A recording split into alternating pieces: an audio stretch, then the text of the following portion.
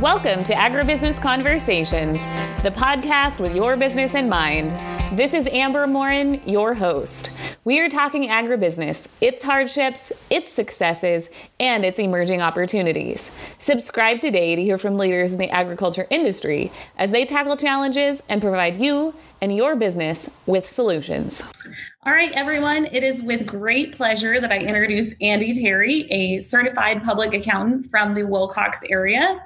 Andy's office has a great reputation and focuses on delivering financial services with professionalism, responsiveness, and quality. My own family uses Andy for our tax purposes and our agriculture business. Andy, thank you for being on the show, and please tell us a little bit more about yourself. Amber, thanks for having me. I have been a CPA for going on 20 years and have a substantial practice in the agricultural arena.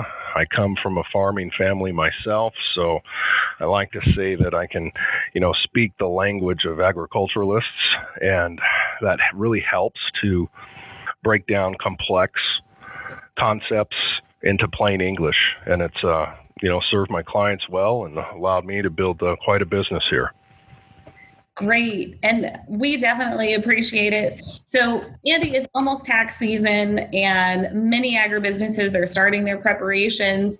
What are some of the most common questions that you get from agriculture-related businesses about this time of year and about taxes? A lot of clients are really wondering, what do we need to provide you? And, most people have some sort of computerized accounting software now that they keep track of their checkbook, but they may or may not have a good handle on, double entry accounting and tracking the balance sheet. So I spend a lot of time with my clients helping them to understand the difference between a balance sheet and a profit and loss, and helping them to book, all their assets and liabilities properly. Typical records that we'd like clients to keep, but we don't necessarily need to see, or obviously bank statements, credit card statements, deposit records, check stubs, pay stubs, vendor invoices, receipts, etc. You'll need those in the event that you're audited. And typically I recommend a 7-year document retention policy for most of those items. The IRS has a 3-year statute of limitations to audit your return, but if we ever did an amendment, that opens it up to, another year or years of audit. So 7 years would typically cover that. Fantastic. Thank you. That was going to be my second question, is the importance of record keeping. I'm assuming that you've probably ran into some issues where records weren't available. How do you deal with an issue like that? Well, we try to help a client recreate the records if they can from those source documents. And while you are allowed to use estimates on a tax return, you do want to have some backup for anything that you claim as an expense in particular. So typically we'll try and help a client rebuild the records if need be. Fantastic. And now you said that you kind of help clients understand the difference between balance sheets and profit and loss statements. So if a client were to come to you, do you just book an appointment with you for an hour or so? How does that work? What kind of service do you provide them, Andy? Typically, first-time clients, we, invite them to come in and we take a look at their history and, what they've been doing, what they've been providing the former accountant. And we take some time there to get to know each other, make sure we'd get along, and look at the state of their records. And at that point, we give, some recommendations on how to move forward, whether that's, hand over your books at this point, or maybe go back and spend some more time trying to make them more accurate. Okay. Perfect. That makes perfect sense to me. So I want to touch base on some accounting methods, accrual versus cash, and what are the benefits of each, and what would you recommend a business and why? The cash method is simple. You recognize income when it's received and deduct your expenses when they're paid. Most farmers are familiar with this. It's basically cash flow accounting. The accrual method, under that, you recognize income when it's earned, and then you deduct the expenses when they're incurred. So this is really a more accurate indication of economic profit versus the cash method, which is, an indication of cash flow. Most farmers pay tax on the cash method because they don't want to pay tax on income they haven't received. And, in fact, recent changes allow more and more farmers to be able to do that. Most farmers and ranchers will use a modified accrual basis for their internal books. So they may book accounts receivable for crops that they've sold or custom work that they've done, and book payables for invoices that they've received, but they really don't do full accrual accounting in booking, the value of unsold crops or growing crops. So the accrual method's a little more difficult because of the valuation issues associated with, both the quantity and price of harvested crops. If you use a full accrual method, you also need to estimate and reclassify, current expenses as investments in growing crops. So typically I recommend that my clients, use the cash method for tax purposes. And more lenders are looking for accrual basis financial statements from their borrowers. So, we kind of make that transition to accrual or full accrual when lenders require it. Okay, that makes sense, so that you're meeting your clients' needs, especially when they're looking for lending options. Moving on, what are some common deductions a farm or ranch can make, and are there any commonly overlooked deductions? Yeah, so the most obvious deductions are, direct growing costs and, any expenses directly related to the farming or ranching business. So, most people don't have trouble finding deductions. So, however, there are some that are kind of interesting and unique to farmers and ranchers. And one of those is paying your children. That's a good way to, transfer some wealth to your children and have that taxed at much lower rates. You might even avoid the employment taxes on that, depending on the child's age. The neat thing about doing that, it also provides some earned income for the child to fund a Roth IRA. Let's just say, for example, they earned $6,000 over the year. It's very likely they'll pay zero tax on that, put it in a Roth IRA, and allow it to grow tax-free for 40 or 50 years.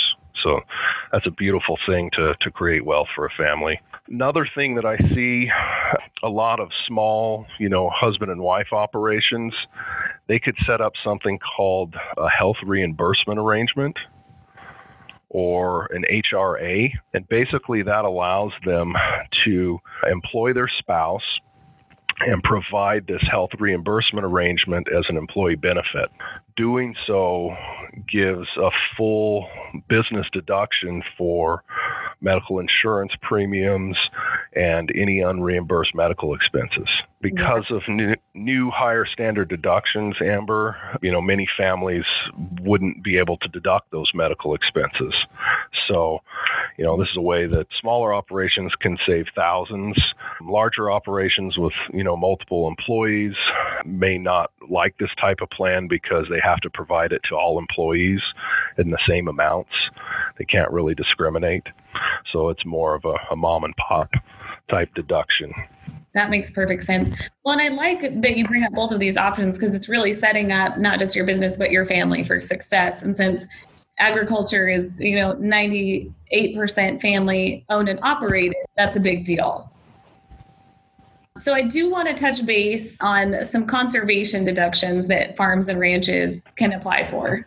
So conservation expenses, per the IRS are deductible. They are deductible up to 25% of income. These are commonly things that a producer would be able to apply for some sort of cost sharing through FSA or NRCS. Conservation expenses, and definitionally are those expenses that are not capital in nature, but normally would be capitalized to the cost of land. Some examples of that in the ranching industry would be like mesquite grubbing or contour ripping. So say you make an application with NRCS to apply those practices, you'll receive income for that is most likely taxable, and then you'd be able to deduct the corresponding expenses up to 25% of total farm or ranch income. That makes sense. Now, moving on towards tax credits and refunds, what are some common tax credits that agribusinesses may be missing out on, or that you see potentially some new clients have been missing out on?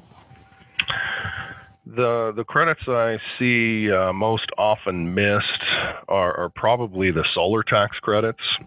Solar property or property used to generate electricity from the sun qualified for a 30% tax credit in 2019. Expenditures in 2020, that credit drops to 26%. But that's a dollar for dollar reduction of tax.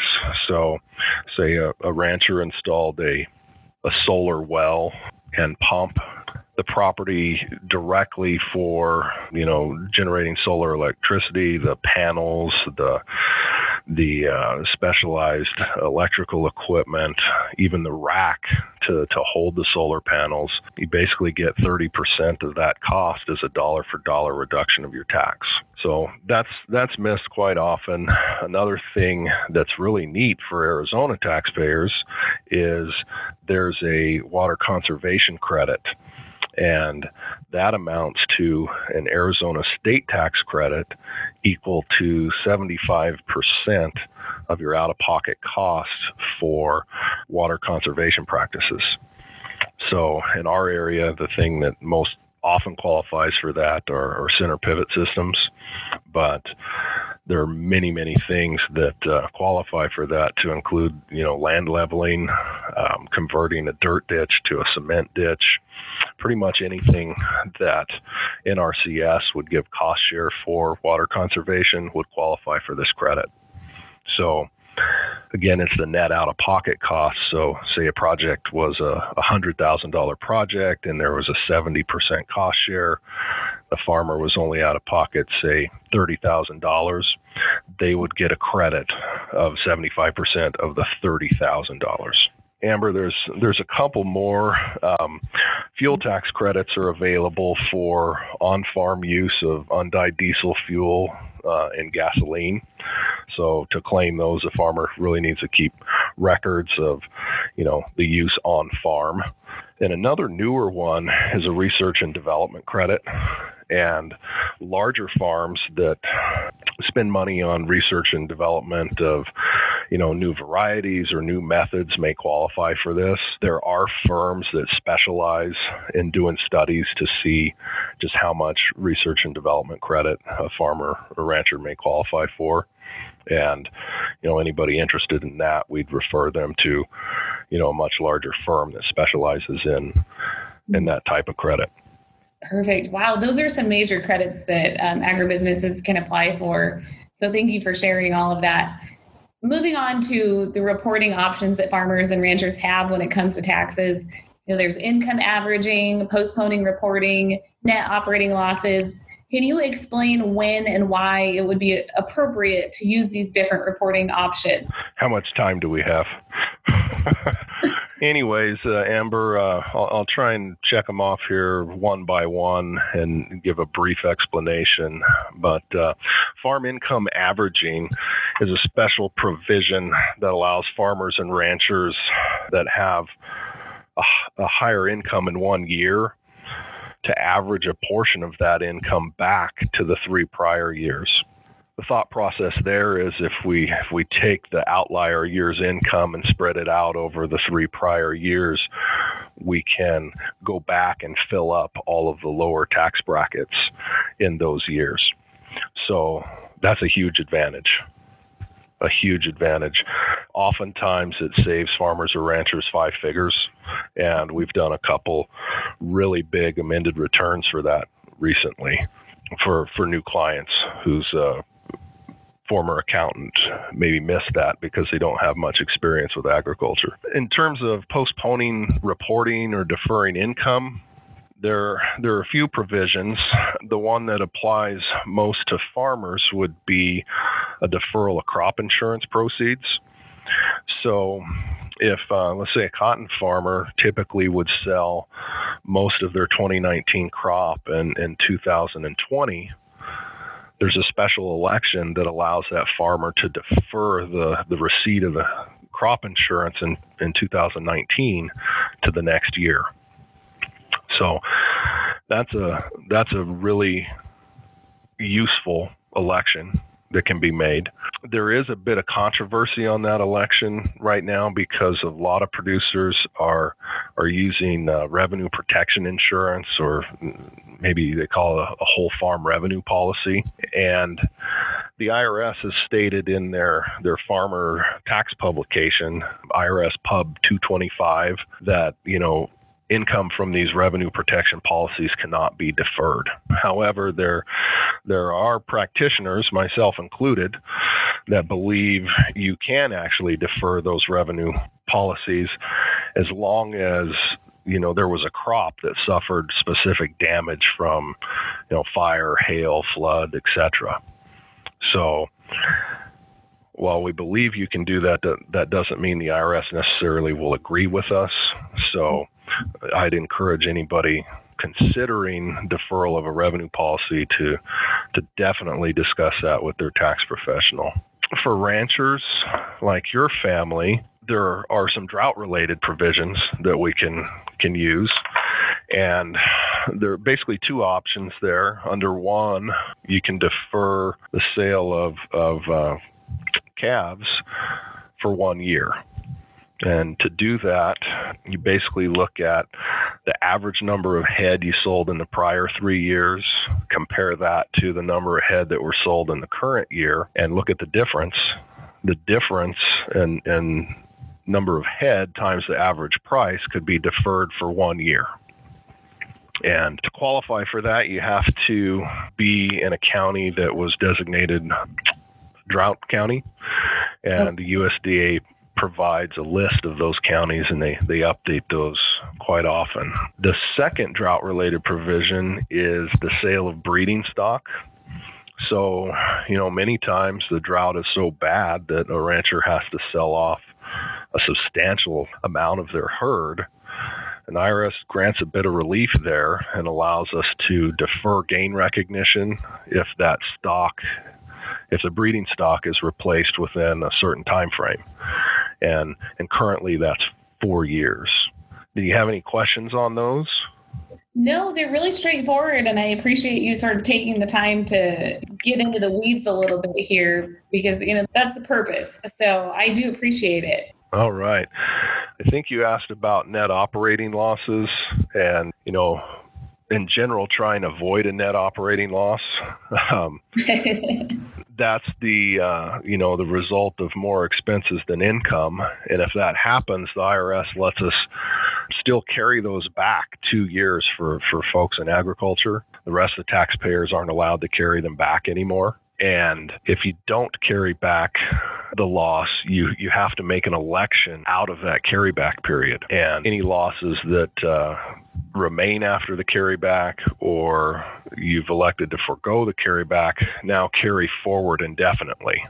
So the rules have changed here in the last couple of years, but basically now you get to use less of that net operating loss to offset taxable income in the future. You're limited to 80% now. Prior to the law change, it was 100%. One big thing we attempt to do is avoid losses, particularly through depreciation elections, by electing to slow down depreciation. Absolutely. Okay. Now, you did mention that the 80 to 100% change was fairly recent.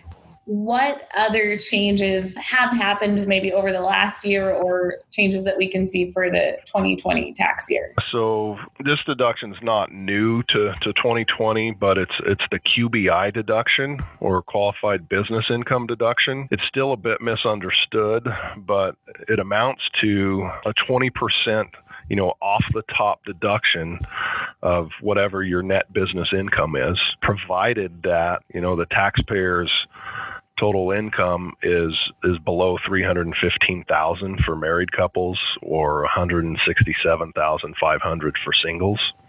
So an example would be, say a sole proprietorship farm made $100,000 and that was their only source of income.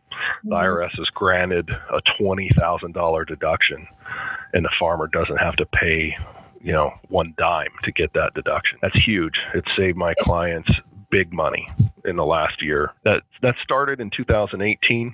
Okay. So we've got 1 year tax returns that we've completed with that deduction. And again, really big savings from that. Wow. Well, let's hope that one sticks around. Yeah.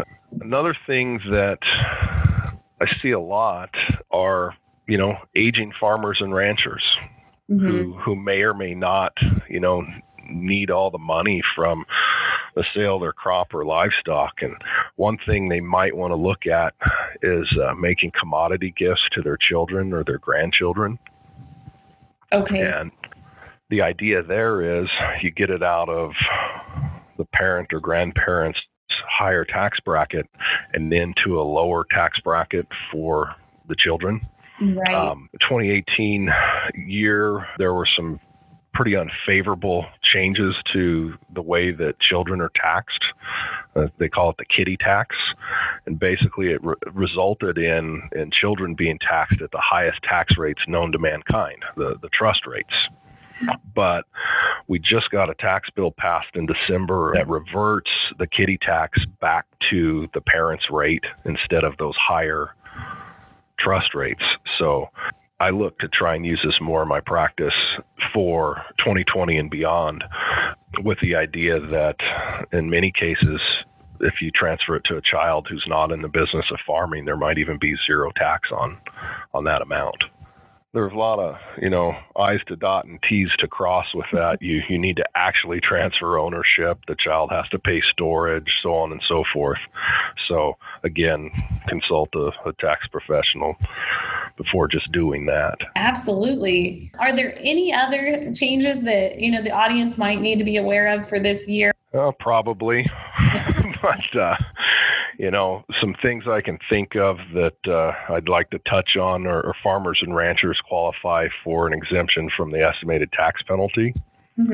So let's call them normal taxpayers would have to pay in taxes through estimated payments or withholdings. But farmers and ranchers can elect not to make those payments as long as they make, a payment of their estimated tax by January 15th, or if they file and full pay their tax by March 1st. So a lot of farmers may have heard there's a March 1st tax filing deadline for them, and that's why. Okay. In the event that a farmer rancher does not owe tax, their true deadline is still April 15th for individual taxpayers and, March 15th for entities. But another thing, Amber, that I see a lot as my client base ages is many clients haven't paid much into Social Security over the years. They've always played games with trying to keep income really low or forming entities to save employment tax. And, I guess my message would be, don't be afraid to pay a little self-employment tax or Social Security tax, particularly for spouses who are active in the business. Young spouses that have never paid anything into the system don't qualify for disability insurance. And a disabled spouse really affects, the primary breadwinner's ability to win bread. So one thing I do counsel clients is, if you want to play games and keep Social Security low, realize that, there's a price to pay in the future, and you may want to consider taking those savings and using them to fund a traditional or Roth IRA every year. Exactly. Some of these different financial approaches. Okay. I really don't have much else. All right. Well, with that, my final question was if there was anything that you missed that you wanted the audience to know, and it sounds like we kind of wrapped up. But Andy, thank you for being on the show. I really, really appreciate it. What is the best way for producers, agribusinesses, and individuals to reach you? Probably via email, and my email address is aterry@aterrycpa.com. And of course, they could always call. The phone number is 520-384-6280. Fantastic. Andy, thank you. That wraps up this episode of Agribusiness Conversations. Subscribe today on Apple iTunes for iOS devices and podbean.com for Android devices. I look forward to having the next conversation with y'all.